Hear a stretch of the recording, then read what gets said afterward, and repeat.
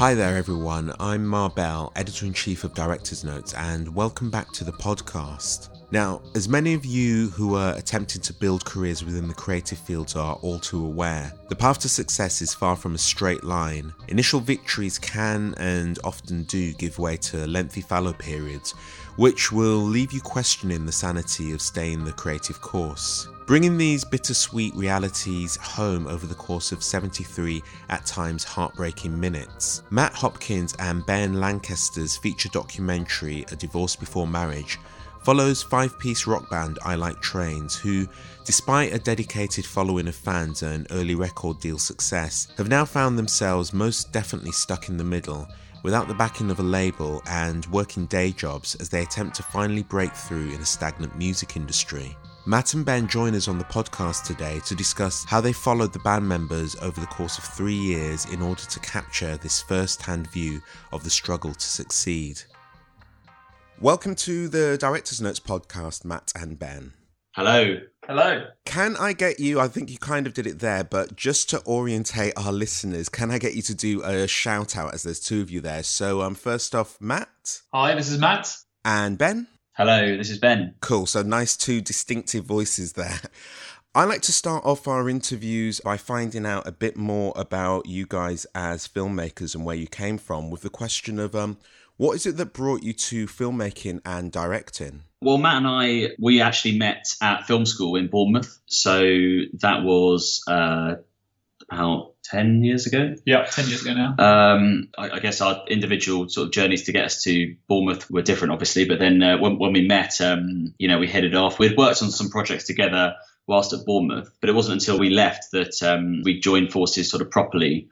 And that eventually became the production company that we subsequently set up together. Mm. But it was at Bournemouth that we met, and that sort of relationship sort of started. How did you come to the conclusion that you wanted to set up the Progress Film Company together as opposed to working ad hoc on projects? You know, having that kind of organisation behind us allowed us to make the films we wanted to make. You know, having other people working with you and being able to support each other allowed us to, you know, not only do commercial work, but spend time actually doing short films, which eventually developed into, you know, something of a scale of A Divorce Before Marriage. Mm-hmm. So that was the real kind of appeal to us, really. It really evolved out of being freelance. And, you know, we just wanted to get a bit of structure together, really. At the beginning, Matt and I were essentially just two freelancers working on individual projects, sometimes together.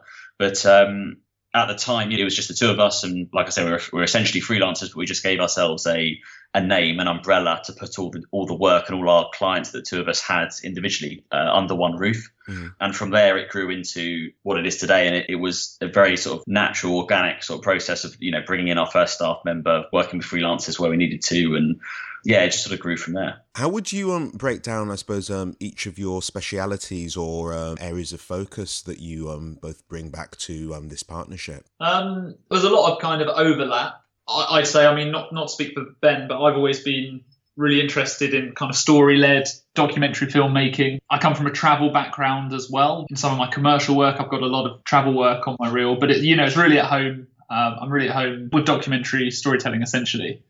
I think with as most sort of director partnerships, the best ones, you know, complement each other in terms of the individual people involved in those partnerships. And as Matt said, he sort of came out of uni and did a lot of travel work and sort of documentary based stuff. And I sort of did a lot of music videos. And at the beginning of that, I actually specialized more in editing, and Matt was more sort of camera.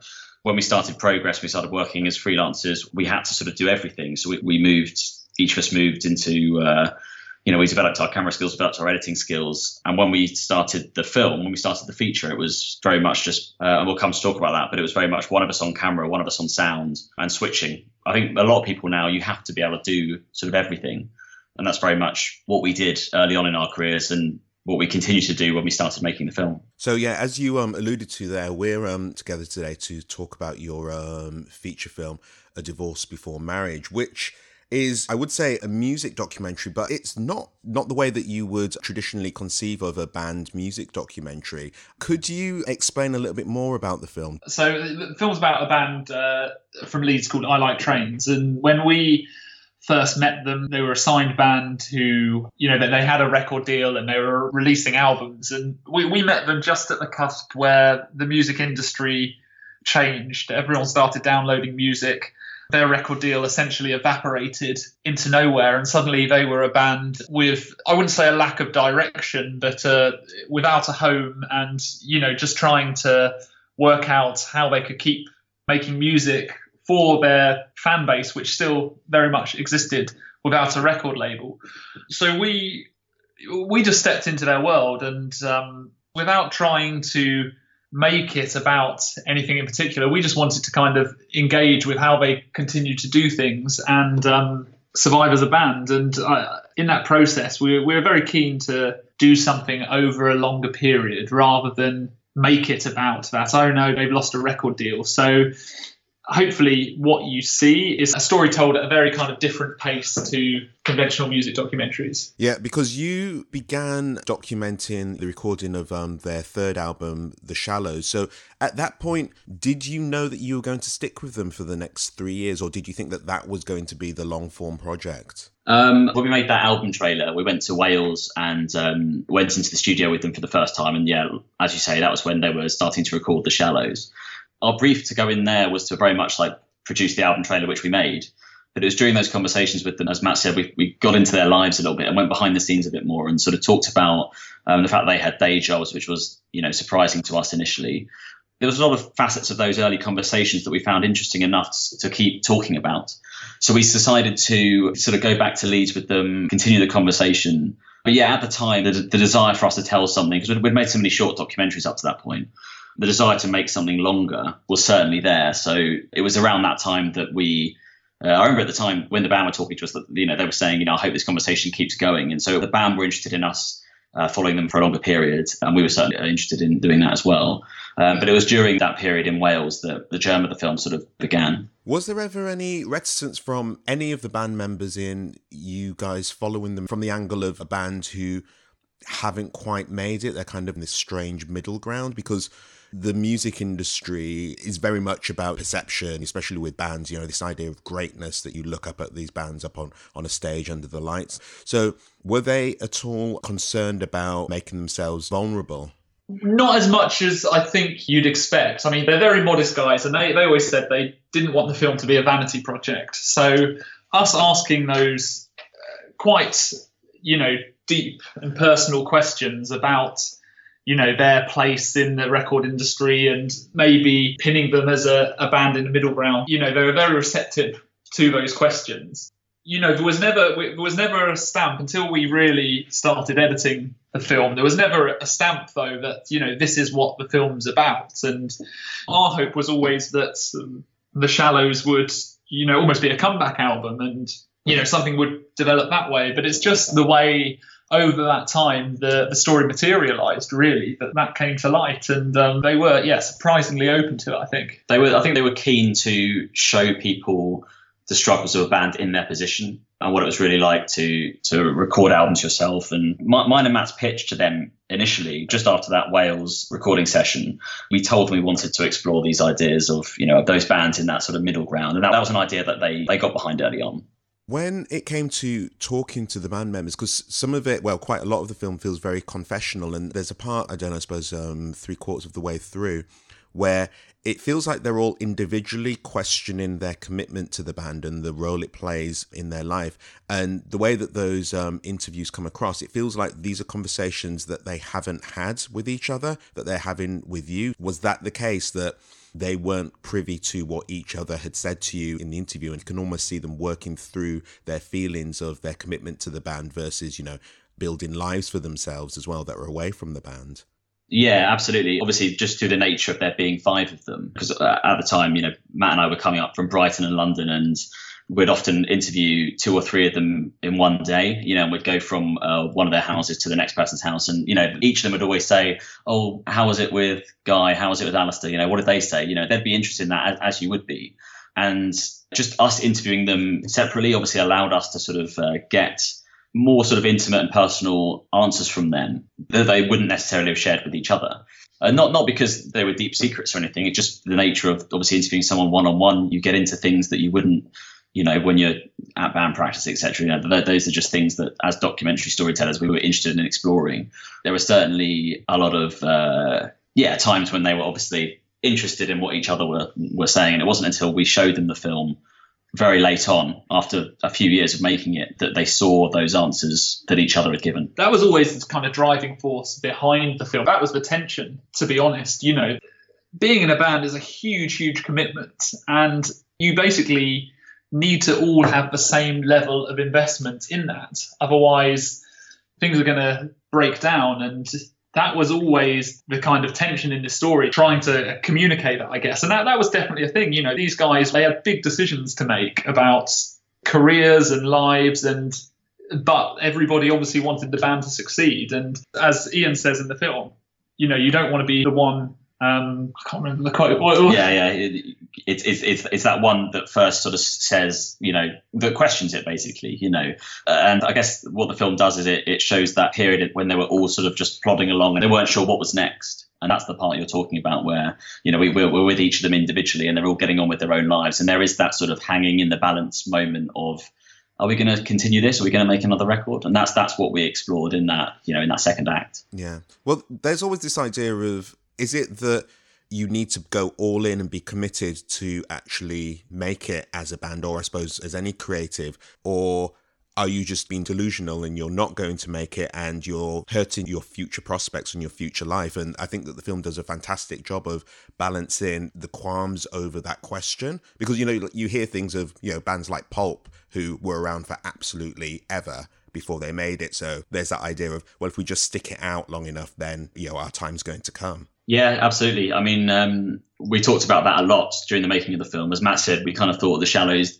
we heard the album early on and we thought this could be the record that finally breaks them properly into the mainstream, because they are very much that band right in the middle. That, some people have heard of them, some haven't. They've got a very, very loyal and substantial fan base, around the world, really. So they were always that band, absolutely bang in the middle. And we thought this record could be the one that sort of takes them, like you say, Pulp or bands like The National, who I Trains, really love, and another band that sort of, it was 10 years exactly before they sort of, really made it. And that was the period we were covering with the band. So there was always that idea, I think, from the band and from Matt and I, that, this could happen for them. Yeah. But in the end, for us, a much more interesting film came out of the fact that the album didn't take off, Yeah. What were the trigger points that would lead to you going, all right, now's the time for us to do another interview, or now's the time for us to get more footage with the band? Because obviously over that 3-year period, you weren't with them, constantly. We just, we very strictly checked in, I think, every 3 or 4 months, gradually, just to make sure, we're always telling a story. But, during it, we were editing as well. And, we knew that there were events, there'd be mini tours, or there'd just be general events that we'd want to kind of check in on, really. But there was nothing, trying to think back, it feels like such a long time ago now, but there was never, other than the 10 years stuff coming round at the end, which became really their trigger to get the band back together, if you like. It was very much just us checking in every so often. It would be very much interview based, those check-ins. So the idea would, a few months have passed and we'd think, we haven't spoken to them in a while, let's get up to Leeds, let's see what's happening, and we'd construct scenes or say, let's go out here and let's do this, and get those visual sequences, and we'd go up and shoot that and then go back to their place and do an interview with them. And we'd do that with each of them individually, and then we'd get back into the edit, as Matt said, we'd review it all, and then we'd think, we need a scene here, we need a scene there, go back and capture that. And that was the process, what we did over those 3 years. And it wasn't until the end where the film properly came together, where we knew exactly what holes we needed to fill in terms of our visual sequences. It was very much every so often we'd go up there and shoot with them. It certainly wasn't, it's a 75-minute film told over 3.5 years. So there isn't like a lot of other, I mean, there is, but it's a surprising lack of footage over that period. We shot probably for, was it 80 days in total? Mm-hmm. Only 80 days over 3.5 years. And it was a film told over a certain period of time. So it didn't require us to speak to them even once a month. We got a lot more from the interviews when we went up after a certain period of time had passed, and we were able to really see where the story in each of their sort of lives had taken them. Given the period that you were filming them, there's going to be a progression in your work technically and, narratively, just because, you're making work over that course of time. So how did you find, I suppose, the initial footage that you'd captured at the beginning of the, 3.5 years versus the later footage? Was there a difference in quality that you could notice, whether that be in structure or in technique? Yeah, we laugh about this quite often because obviously, like you say, when you're developing as a filmmaker, 3.5 years is a long time, especially in the early sort of part of your career. And yeah, unfortunately, a lot of the decisions you make early on, you're forced to stick with later when you come to edit it. So yeah, absolutely. And in terms of like recording sound and the real basics, we made a lot of mistakes along the way, and the actual process of making the film was pretty backwards, just in terms of what we learned during the process of making it and how we'd, very much like do things differently if we were to do it again. Saying that, the aesthetic that Matt and I wanted to achieve with the film was very much set early on. Our taste doesn't really change in that 3.5 years, even though the technical approach does. We look back on the early bits and our intention was good, even if the execution wasn't. What was your equipment setup? Did that stay constant throughout? We actually started to film with a Red 1, and that was basically a huge piece of kit, which, was almost too heavy to lift. But we'd lug that around. And we always used a big camera, basically, and that kind of matched this visual style of very slow, kind of beguiling frames, really. Basically, as we made the film, we kept using Red cameras, but they gradually got smaller. So we used the Epic next. We used the Red Scarlet. We started using the Amira towards the end as well. We used the Red Dragon. We used all sorts of FS7 we shot on. FS7. I think we shot on 7 different cameras. The whole film, which is a change of camera every 10 minutes, which is pretty good. But one of the good decisions we did make early on was we consciously future-proofed ourselves by shooting in 4K on the Red 1, because we knew that this was a story we wouldn't finish shooting for another 2-3 years.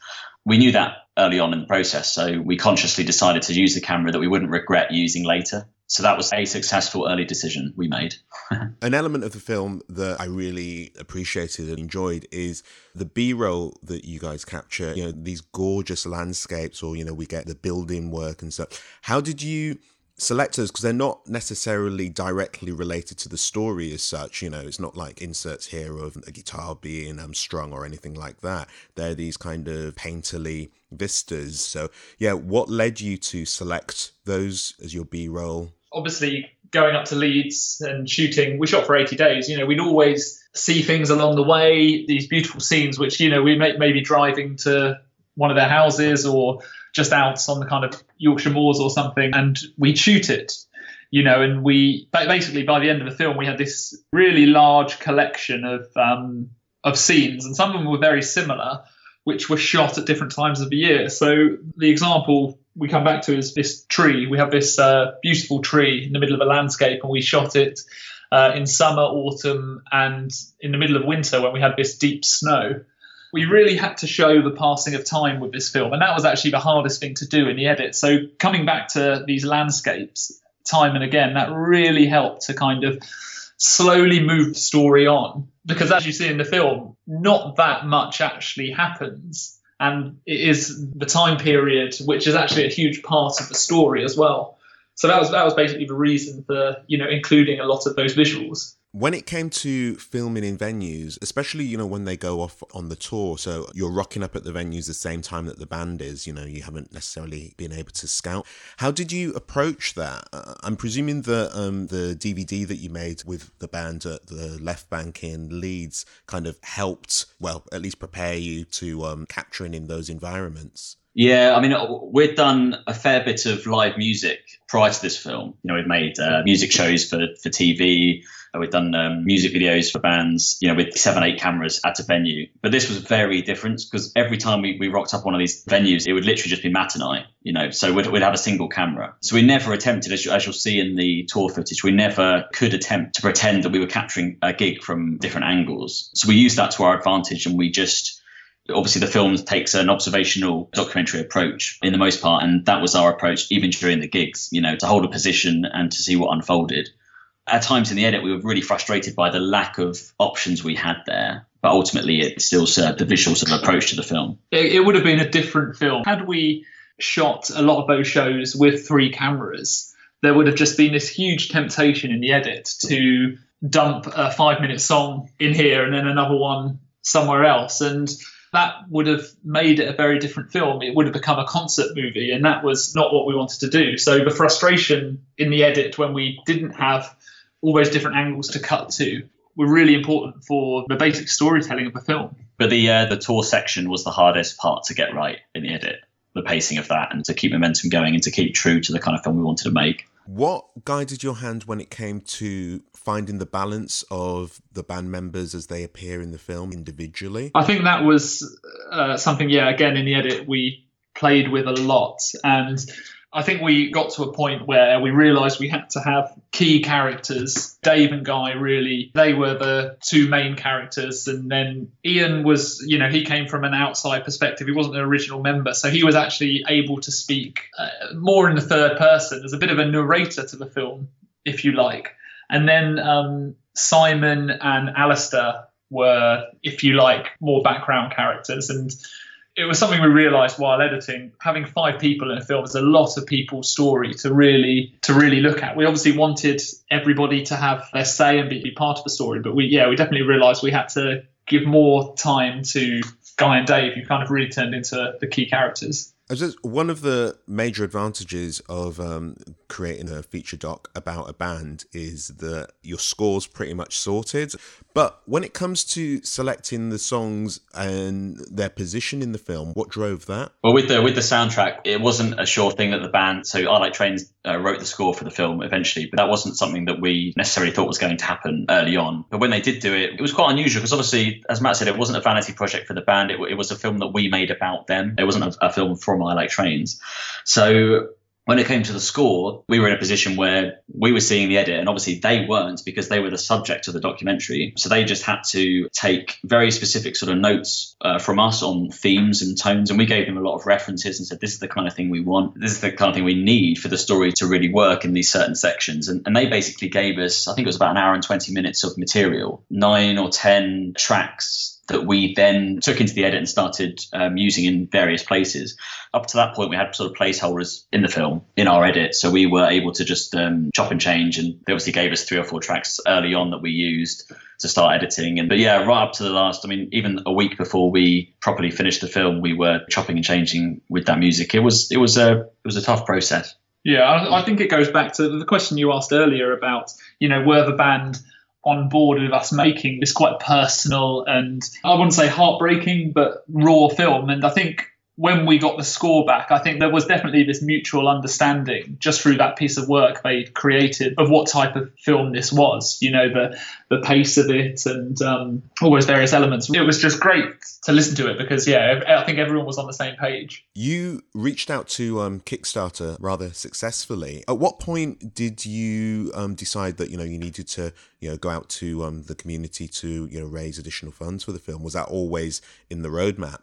It wasn't always in the roadmap, but we're definitely at a point where we didn't really have any money left. And we basically needed to raise some funds for that, but also, start building the audience for the film. Up until that point, we'd been filming for 18 months and we hadn't really had a huge discussion of what the film actually was and what it was about. And Kickstarter, obviously raising the funds was a huge, huge part of it, but it also just gave us a lot of structure to making the film and getting the film finished. Because, as independent filmmakers, you literally have nobody breathing down your neck, asking when this is going to be done. And, Kickstarter was fantastic for that, really. I don't think I've seen a campaign where somebody's offered their car. Yeah, we got quite creative with the rewards. But the other thing about Kickstarter is it just builds that, as Matt said, it gave us structure and it gave us a sort of people asking for the film, which was great for us, giving us little individual deadlines to work to. But it just raises the profile in a way that, that's the best thing about it. The money is amazing. It was necessary, but it's all about the awareness that you raise around your project. And that's the biggest thing we got from our Kickstarter campaign. We just had such an amazing reaction to the themes of the film. And just going back to your question, I think at the time we've been filming for 18 months and we had a trailer. The only trailer that's online is the trailer we actually had when we launched our Kickstarter. That's the trailer we had. So we had a good trailer that really sold the themes of the film and we knew the band had a fan base. So it just made sense to for all those reasons, and to start raising the profile and get people talking about the film. It just made a lot of sense to go down the Kickstarter route. I need to ask you about the title, A Divorce Before Marriage. It's quite enigmatic and not immediately obvious, what the subject of the film would be. How did you arrive at that title? From the very first conversation about the film, that was the title, and it's actually one of their tracks off, I think it's their second album, Divorce Before Marriage. We just thought it was a very evocative title, and it's uncanny how well it matched the film's themes throughout the process. And even visually, having this wedding at the end, this marriage, having seen the band have some sort of breakdown of sorts, is it just always stuck so well. So yeah, we just kept with it. When we're asked that question, it's always really frustrating because we give that really boring music documentary cliched answer, which is it's one of their tracks. But the truth is, as Matt said, it's just always worked so perfectly for the kind of film we wanted to make. Yeah. You premiered the film in June of last year, 2016, at the Picture House Central. How did that come about? How did you choose that as the home for the world premiere? That was part of Open City DocFest, and we'd actually screened films there for the previous 2 years. We'd won awards for shorts there, and there were always a festival which supported us. And actually, from the moment we did Kickstarter, they supported the Kickstarter, and they were always really keen on premiering the film. And last year, the DocFest actually took quite a big leap. It went into bigger cinemas than it had before, and they were doing a lot of stuff at the newly refurbished Picture House Central. So it all just came together as it seemed like the right place for us to premiere the film. We'd always promised the Kickstarter backers, this exciting premiere where we all got together, we all had a drink.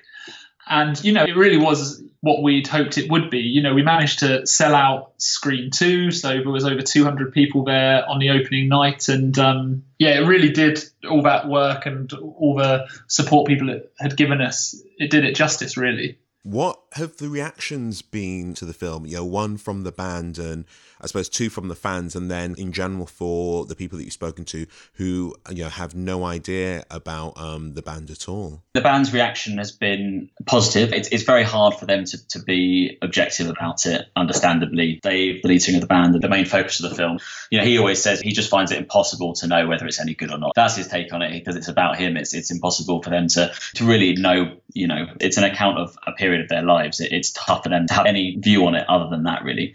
But everywhere else, we've a great reaction in terms of it's raised questions and discussions with people in exactly the way we wanted it to, thematically. People have really responded to what they responded to when we first put the Kickstarter campaign together. It was those themes that have really resonated with people. We have a lot of peers who watch it. The best bit of feedback I get is people say, they find it very difficult to watch at times, as this is coming from a lot of filmmakers and other musicians and creatives who lead similar lives. They're striving to do great things, and at times it feels like a really tough journey and you're on your own and things just aren't happening. And as creatives, there's huge elements of that feeling of, where do I lie between kind of success and failure?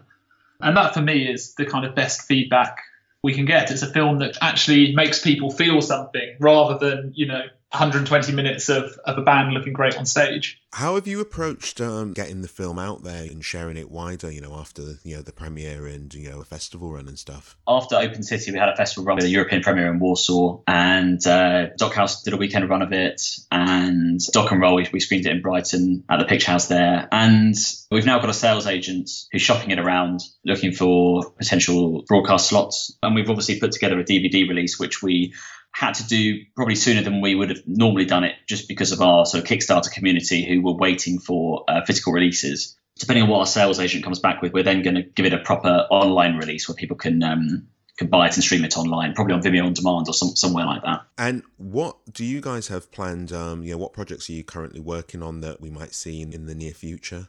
We're both currently finishing separate short films that we have been working on for quite some time. They sort of took a back seat during obviously the feature and getting that finished. So we're currently wrapping those up, and then we'll be starting to develop new feature ideas, which are in the early stages at the moment. Fantastic.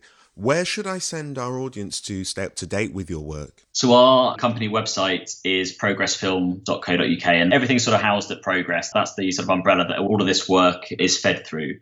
On there, you can find links to the film, to buy the film and all that business. So it's all there. Yeah, it's all there. And we've got lots of offshoots of other short films, and it's all housed there. It's the best place to go, really. Matt and Ben, even though you broke my heart a little with your film, it's been a real pleasure talking to you today about the journey of the film. So, thank you so much for joining us on Director's Notes. Thanks for having us. Yeah, thanks for having us. Thanks for listening to this episode of the Director's Notes podcast. It's always our pleasure to have you with us. And if you did enjoy this or any episodes, then we'd really appreciate it if you could head over to wherever it is that you grab your podcasts and leave us a 5-star rating and a review, as those really help in bringing new people to the show. While you're waiting for the next episode, remember you can always join us on directorsnotes.com, where we post daily interviews with directors talking about their work, such as Rob's conversation with director Paul Trillo, who discusses how he pulled off the 10-minute one-take short film At the End of the Cul-de-sac, which was completely shot on a drone. You can also find us on Facebook as Director's Notes, on Twitter as WeAreDN, and while you're at it, head over to our Vimeo channel, WeAreDN, where we post a ton of fantastic short films, music videos, documentaries, you name it, for your viewing pleasure. Catch you next time.